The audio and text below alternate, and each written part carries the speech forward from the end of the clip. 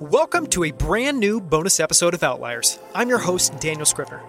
In 2020, one of our most popular episodes was with the renowned author, Laurence Gonzales. In that conversation, we discussed Laurence's best-selling book, Deep Survival, on who lives, who dies, and why. It's an incredible book, and it's filled with so many parallels to the worlds of business, investing, and peak performance. So when Laurence told me that he had a new book coming, I couldn't resist the urge to pick his brain one more time. In this episode, we focus on Laurence's latest book, The Chemistry of Fire, and we spend a bunch of time talking about his work at the Santa Fe Institute, which studies complexity and celebrates the idea that the answer to the world's most difficult problems lies in connecting the dots across disciplines. If you enjoyed our last conversation, you're going to love this episode. Laurence shares the stories of two ice climbers who made a series of missteps attempting to climb Mount Washington and what ended up happening to them.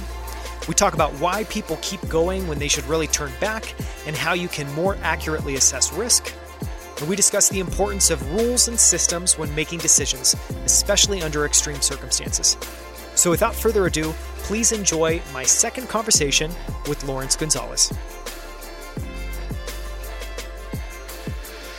Laurence, I am so excited to have you here again for part two of our conversation. Thank you so much for joining me again on Outliers. You're welcome.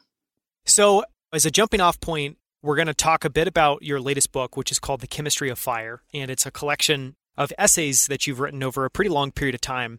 And where I wanted to start was if maybe you can expand on the idea behind the title. And I know the last chapter in the book is called The Chemistry of Fire, but was there something kind of driving that idea in your mind? Yes, and it's interesting. I've had that title in my head for probably 25 years or so. And a long time ago, I don't know where it came from, it popped into my head.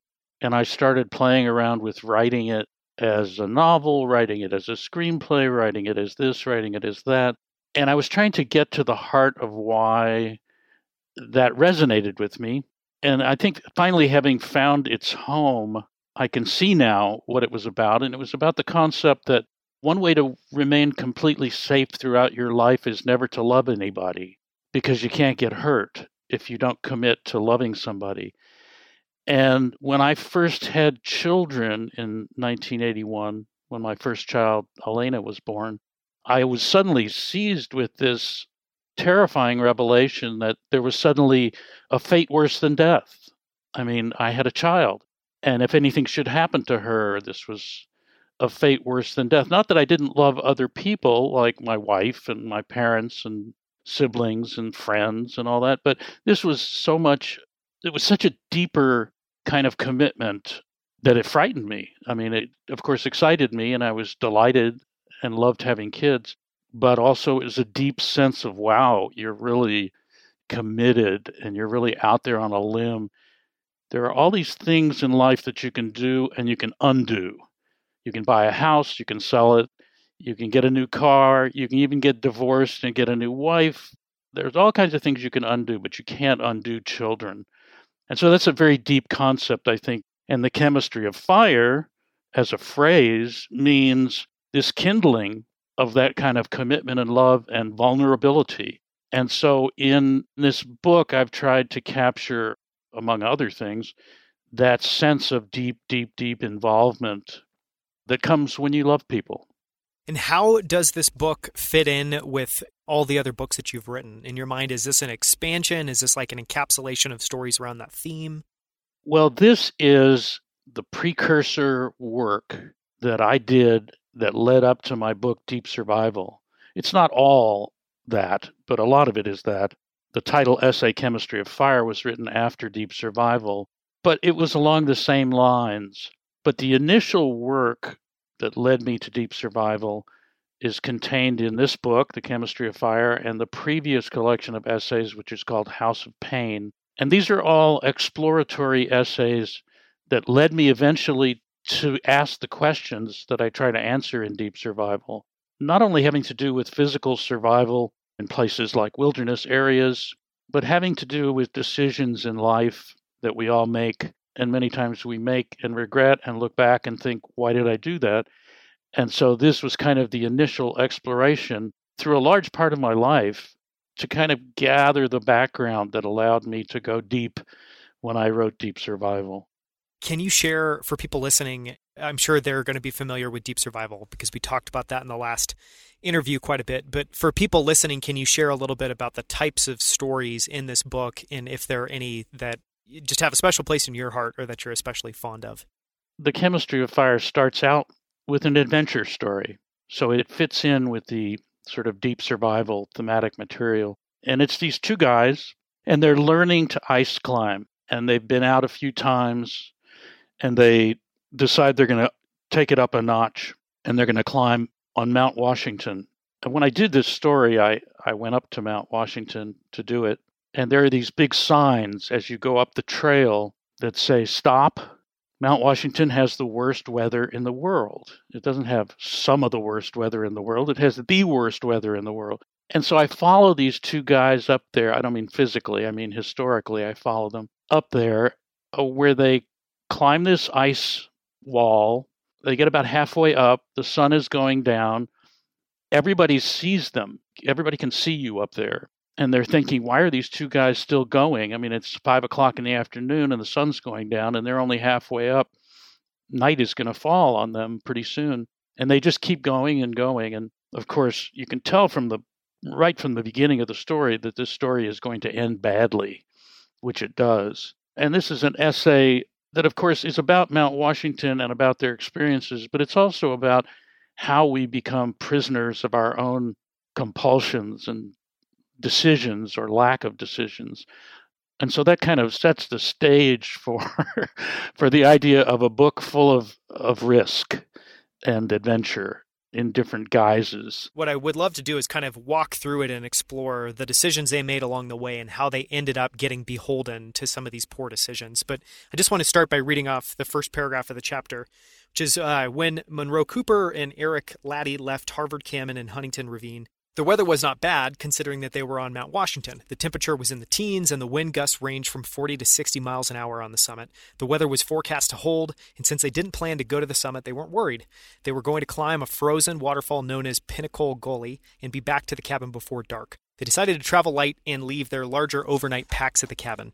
That last sentence in particular, leaving their overnight packs, maybe alludes a little bit to what's going to happen in the story. But can you walk us through kind of the decisions that they made and how things ended up so poorly? Well, so first of all, anytime you go out in a wilderness setting, you have to assume the worst. It's like if you're going to run a river, the intelligent guides will tell you, prepare to swim because you might end up in the water. And so if you're going out in the wilderness, prepare to spend the night, because you might have to do that. And there isn't any weather that you can't survive if you're dressed correctly.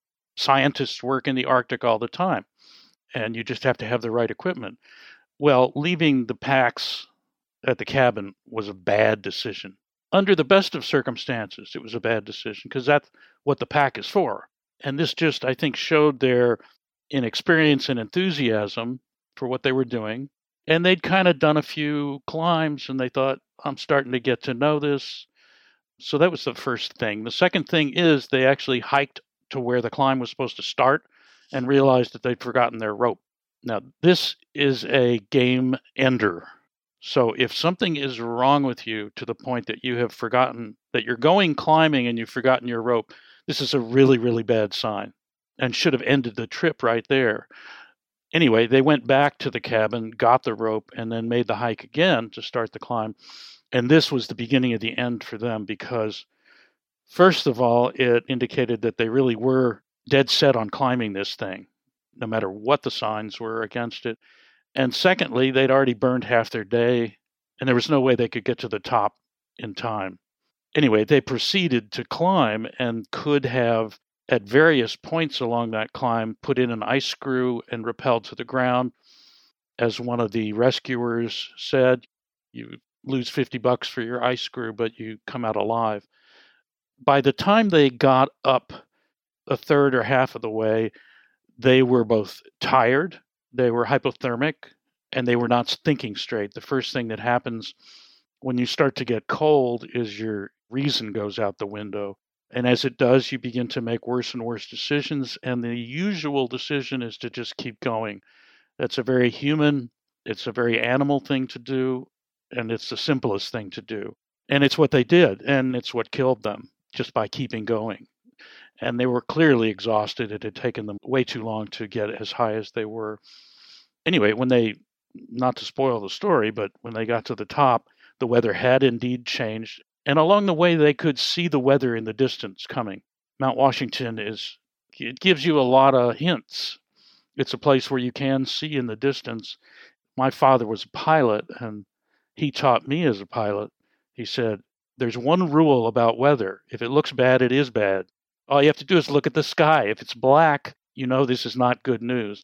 And that's exactly what they did. They kept going in the face of it, and the weather hit them, and it killed them. You said there, that continuing on and just being set on doing something is kind of like an animal behavior, which is really interesting. Can you expand on that a little bit and, I guess, talk a little about what you think drives people to just continue going as opposed to being willing to kind of turn back around or cut something short? Well, if you look at the history of humans, it's pretty clear that one of the things we're really good at is keeping going. You go back to early human-type creatures on Earth, and they didn't have much in the way of offensive physical attributes. We don't have claws. Our teeth are pretty small. We don't have venom. What do we have? One of the things we have is we can run a really long distance. We can't run as fast as a cheetah. We can't even run as fast as a deer, but we can run for days.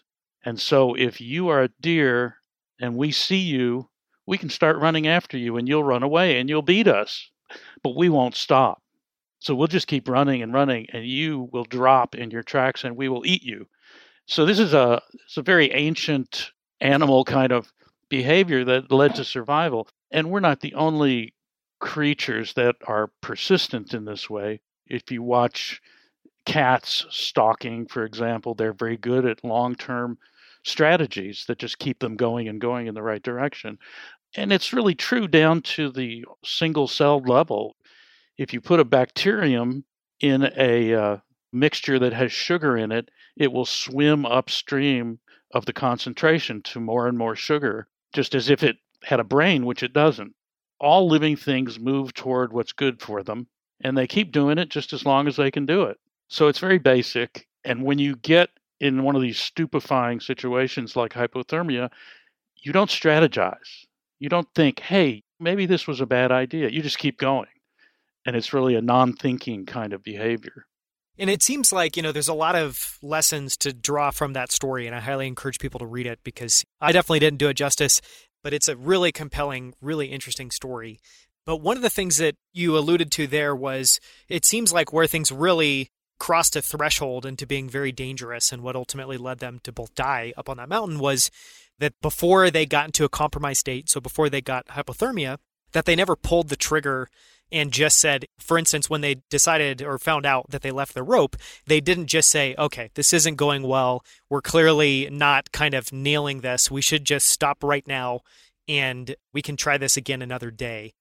And it seems like where that starts, and you spoke about this a little bit, is just being able to sense out risk. You made that point earlier that typically in our daily lives, we're not dealing with many decisions that can cost us our life. But then we find ourselves in those places, and it seems like maybe what that leads to, day in, day out, not ever dealing with real danger, is we, one, maybe don't sense risk very well. And then two, to that point, when we're sensing that the risk is a little bit elevated, we're not willing to pull the trigger. Is that kind of an accurate assessment? Yeah, it is. And so what happens is because we're not usually in danger, we begin to feel like we're always safe. And especially in our cars, because cars are built to feel like your living room. They have all this music and comfort, and even nowadays, some of them drive automatically, like the Tesla, but they try to make you feel safe. And I'll tell you, Interstate 90 out west of where we live is not safe. This is a crazy, crazy highway where the speed limit is 70. Nobody goes the speed limit. It's totally nuts on a nice, clear day. And so I have made it a habit. I mean, as I said earlier, probably the most dangerous thing most of us will ever do is drive a car. Driving kills about 32,000 people a year. And if you invented the car today, the government would say, are you insane? Nobody's going to do that. We all do it all the time. So it's easy to get in the car and not think this could kill me, but it can. And so we just have to, I think, develop an attitude that, there are things in this life, as safe as it is, that can kill me. The most common fatal accident around the house is falling. So how much of a no-brainer is that? You get to be my age, you don't go up on a ladder. You get your son-in-law to do it. I love how you singled out the son-in-law. But I mean, seriously, or my son, for that matter, he can do it too. But just thinking of things like that is really helpful. Of course, when I was younger, I did all kinds of risky things and fell off my share of ladders without getting killed. But it's a way of thinking.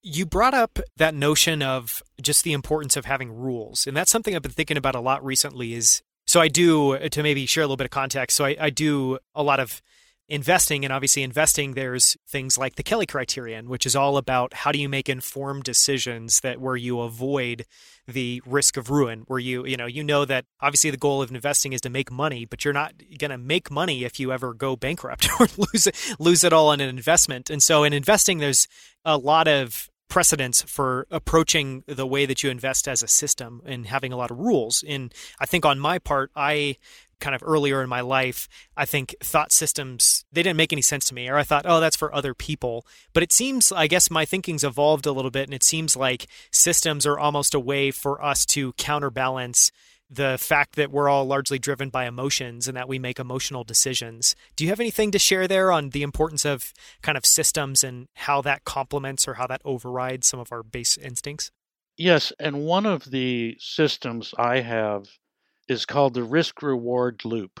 And what that means is that every time you do something, you're essentially taking a risk of some kind, no matter what you do. I mean, if you're a baby, you stand up to walk, you risk falling down, and so forth and so on. And as we talked earlier about interpersonal relationships, if you get married, you risk losing someone you love. There's always a way to look at what you're doing and say, now, I'm doing this because why? Because it's fun, because I need to, because it will save a life. What's the reward here? How big is the reward? And then the risk is, what am I willing to pay for it? If I'm a fireman and the house is burning and there's a baby in the bedroom, I risk my life to get that baby out. And that's the deal that I've made in life. But again, going back to the Mount Washington story, in my book, they really did not have a good bargain in mind. They had not really done what I call a risk-reward loop. What's the risk? The risk is that you're going to die.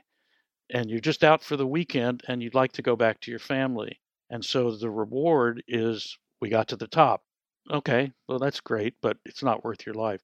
So in many, many things, even trivial things, I try to think, what am I risking here and what am I willing to pay for the reward? And it's a very simple system that I've used, well, ever since I wrote Deep Survival, I guess. Yeah, your masterclass in learning about risk reward. Yeah, and it seems like I do think that makes a ton of sense thinking back to that Mount Washington story, because you're totally right. The reward was simply climbing something that's always going to be there. It may not be frozen, but as long as you're there in the winter. Yeah.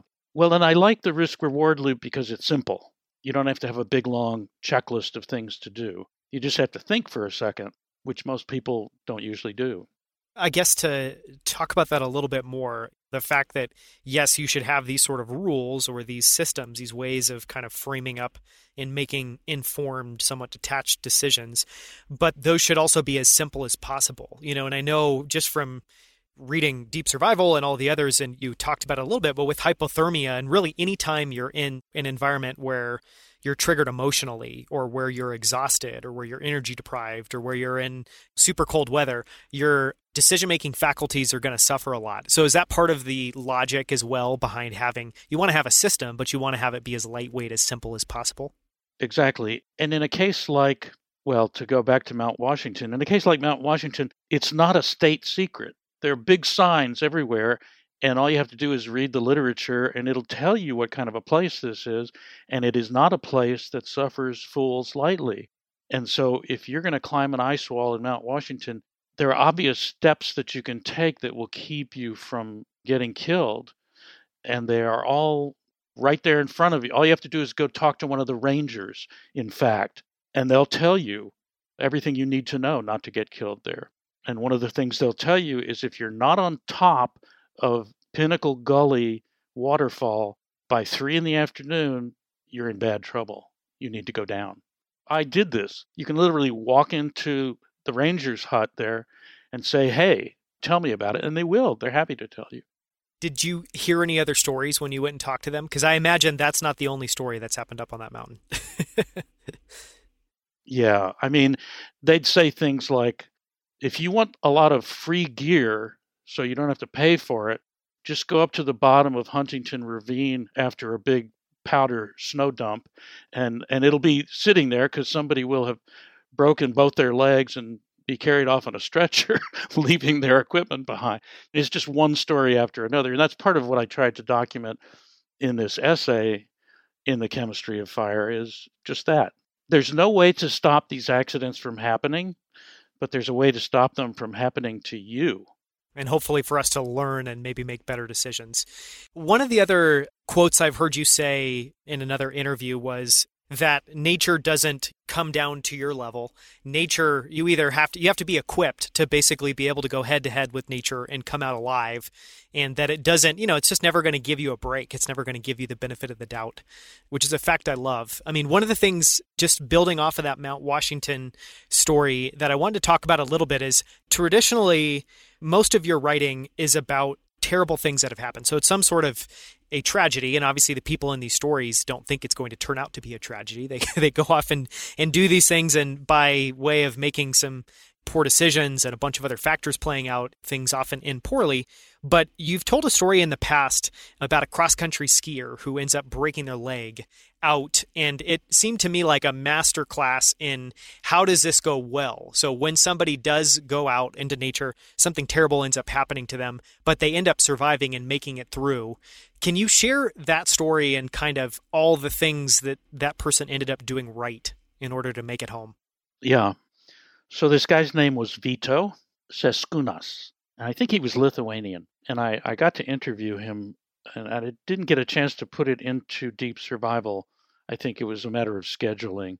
But Vito was an outdoorsman, and he was a good outdoorsman, and he was going to do a solo cross-country ski trip in Grand Teton National Park, which he had done before. And so he parked in the parking lot and took off on his skis. And he had packed properly. He had a big pack with all he needed to stay well out there. And he got out about 5 miles, and he took a misstep and turned his ankle and broke his ankle very badly. He had a torsion-type fracture of it. And he knew immediately. He did not engage in denial, which is a big sin. So he avoided that pitfall. He knew that he wasn't going to be able to walk out of there or ski out of there, that he was pretty much in big, big trouble. And as soon as he realized that, he sat down in the snow. Well, he was already seated because he'd just broken his ankle. And he took off his pack and he took out everything that he had. And he set up his tent and he took out his stove and he made himself a hot drink and a meal. This is a very important thing for all kinds of different reasons. One is he's protecting himself. He's got his tent. He's going to stay warm. The second thing is he's warming himself up with a hot drink. He's calming himself down because he has something that he has to do that is step by step by step. You have to think to do these things, like set up the stove and start the fire. He made a meal which replenishes his energy and calms you down when you eat. So he was doing all of these things to sustain his ability to think and plan and then ultimately act. So he spread out all of his belongings. Now he's nourished, he's rested. He's ready to think, what am I going to do to save my life?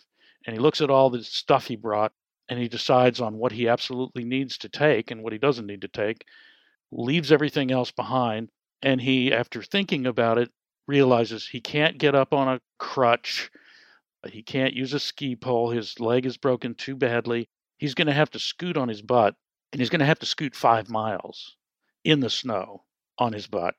And so he thinks about this and he comes up with a strategy. And the strategy is he is going to do it 100 moves at a time. He's going to scoot 100 scoots, and each 100 he's going to dedicate to someone or something in his life that he loves, that he intends to get back to. So he dedicates 100 moves to his wife.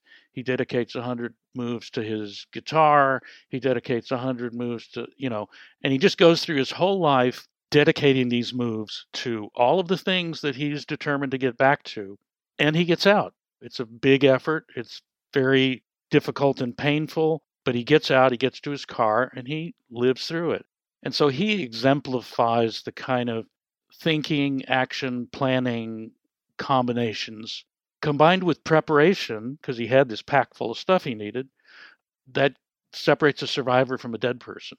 And just to draw out some of those lessons, so there's clearly the first one is not denying that he's in a really bad position, but then also not emotionally reacting and calming himself down and stopping and go. You talked about this before, but the importance of when you're in an emotionally charged place, especially I'm sure life or death, of doing something that's methodical and ordered so that it brings order to your mind. Can you talk about that a little bit and how that works? Yes, so emotion and reason, if you want to simplify how the brain works, emotion and reason work like a seesaw. So if emotion is really high, you can't think. I mean, you can't remember your phone number if you're in a panic. Whereas if you can bring reason up, you bring your step-by-step thinking up a level, you can dampen that emotion and start figuring things out. And so for Vito to give himself tasks to do was very important in calming himself. You have to react when you break your leg. It's painful, and it's got to be emotionally jarring too to know that you're out there 5 miles in the wilderness. And so he did just the right thing to begin calming himself. And these two sort of reactions have a biological basis. I mean, we cannot successfully pursue step-by-step tasks when we're in a panic. When we're too excited, it just doesn't work. And this is true throughout the mammal kingdom, that you have to have parts of yourself capable of being quiet and doing things methodically. So that's always a good place to go, even in normal life. I mean, to deal with the normal upsets and slings and arrows of life in a calm way is very good practice if you ever have to deal with a life and death situation. And we should all practice that because it will help us.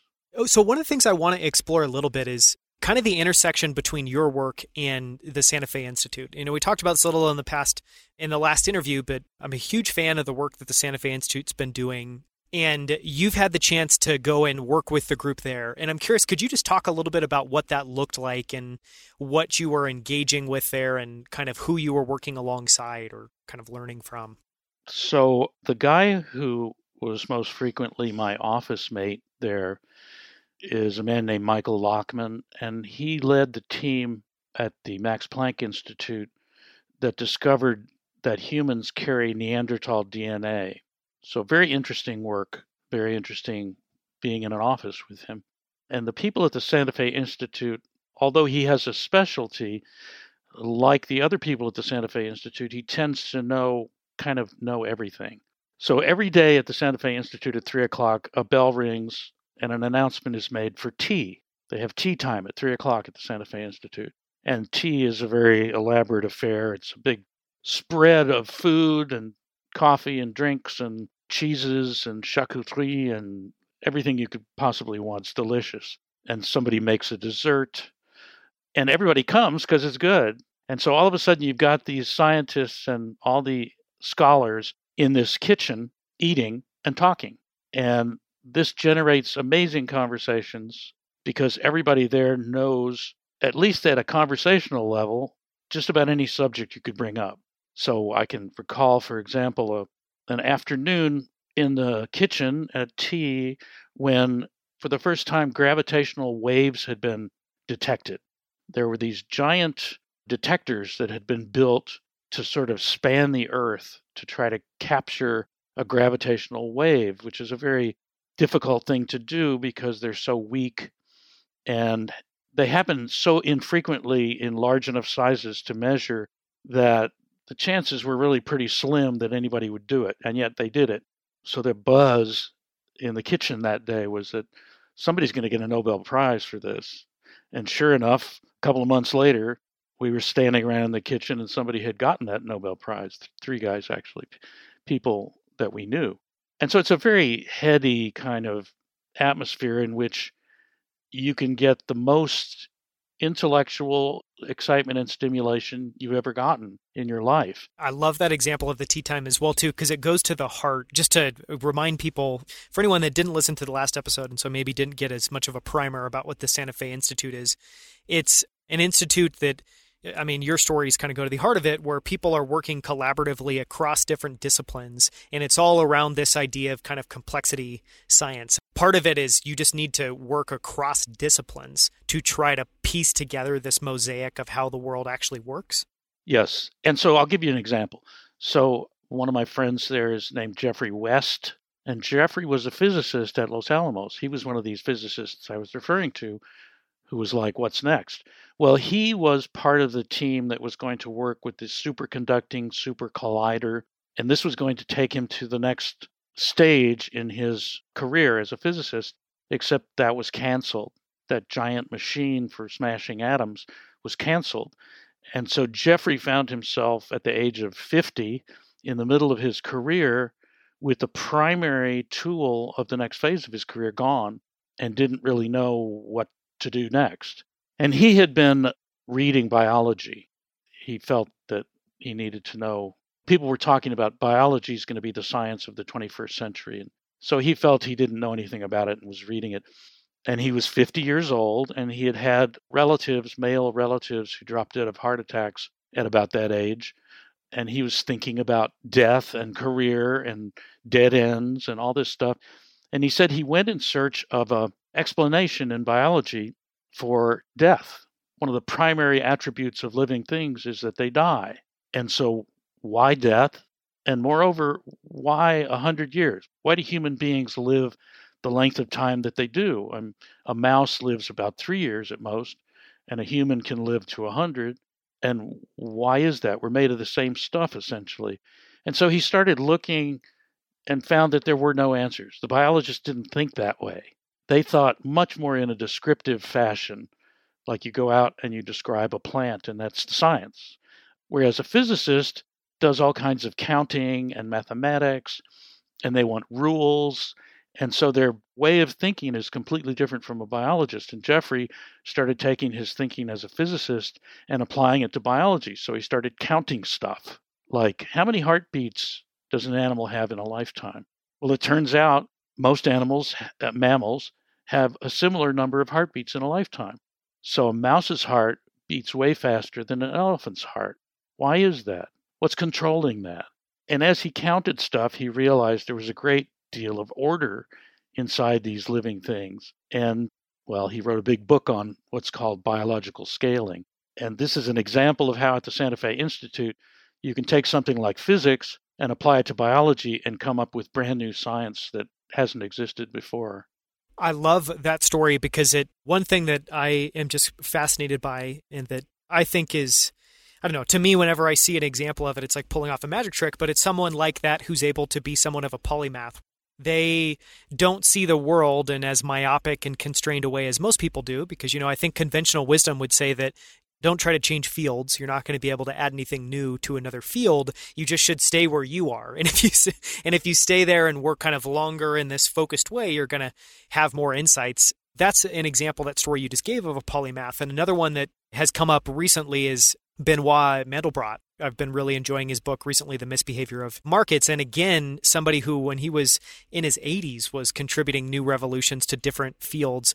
I want to ask two closing questions, and one of those is going to be a little bit of a shot in the dark, and you kind of just spoke to it maybe a little bit. But one thing I'm fascinated by is this concept of personal definitions. I have for myself these running documents that I keep of my best definition. Sometimes it's metaphorical, sometimes it's more of a narrative around what this word means, because I often find that when we think about words in the dictionary, it's perfectly fine. We can go and get a basic starting definition of what something is by just Googling a word, and Google will show you what that definition is. But I find it fascinating that I feel like over time, for the things that we love, we develop our own really rich three-dimensional definition of what something is. And so what I wanted to ask was, if you were asked to try to describe or give a definition of what risk is, what would that be? It would be incurring a cost. So one of the things that we did at the Santa Fe Institute back in 2015 is we had a big conference about currencies, and it was about money. and what is money, and what's the history of money, and what's the future of money. And one of the big talks at this conference was about Bitcoin and cryptocurrencies. And I didn't know anything about it at the time. But the speaker at the end of his talk said, all of you should invest 1% of your net worth in Bitcoin today. Pull out your phone, get on Coinbase, and buy whatever that number is, 1% of your net worth. If you lose it, it won't kill you. But my prediction is that you will be very glad you did. And I'm just a regular guy, I don't have money. I don't know anything about these things. Anyway, I pulled out my phone. Bitcoin was $320 a coin that day. And I thought, oh, God, I'd really like to do this. And in the room with me, in this conference room where we were having this meeting, it was actually a hotel. On my left was Bill Miller, the famous investor, Bill Miller, who has a 254-foot yacht. And on my right was a guy named Michael Larson, who handles all of Bill Gates's personal money. And the speaker said, all of you who think that Bitcoin is going to go to zero, raise your hand. And Michael Larson raised his hand. And the speaker said, all of you who think Bitcoin is going to be worth a lot of money, raise your hand. And Bill Miller raised his hand. So here I'm sitting between these two guys, basically these two gods of investment, and I'm getting opposite signals from them. And I was like frozen in between. So I was facing this risk. Not being a rich guy, should I invest in this? And I didn't know enough to understand, even at the most basic level, what the speaker was saying. 1% of your net worth, even if you lose it, it's not going to kill you. Anyway, the long and the short of it is risk is a cost that you incur or may incur for something you want. And so I eventually did buy Bitcoin, and it did very well. But at that moment, I was just sort of paralyzed by risk. And so I think we all have a good sense of internalizing risk for particular things. Yeah, it's just whether we listen to it or not, and whether we kind of update that in real time. I love that story, in part because I'm a big fan of Bill Miller. I also know who Michael Larson is, and will occasionally try to look at their portfolio. You can do stuff like looking at 13Fs for Cascade. I believe it's called Cascade Management, which is Bill Gates' family office. So kind of geek out and look at that stuff. But what's fascinating about that story to me is Bill Miller has since invested significantly in Bitcoin, and that's obviously done really well for him. And I love that that's potentially the origin story. That is the origin story. And on that day, Bill had bought a little bit of Bitcoin before that day. But I talked to Bill within the last year and said, tell me that story again. And he did. And he said during that period in which the meeting happened, a little bit before and a little bit after, he put 1% of his net worth into Bitcoin at prices ranging from $300 to $500 per coin. Now that value went to, what was it, $20,000 in the course of time. And Bill built a new campus for the Santa Fe Institute off of that, among other things. So just to close things out, we're at an interesting point in time where obviously we've been through a pretty traumatic year in 2020. We're getting ready to head into a year that's hopefully looking a little bit more optimistic. So just the closing question I wanted to ask this time was, I don't know, any words of wisdom or anything to share around your perspective as we're transitioning from this year where I think, one, in a lot of ways, it's been very eye-opening display of risk on a global scale.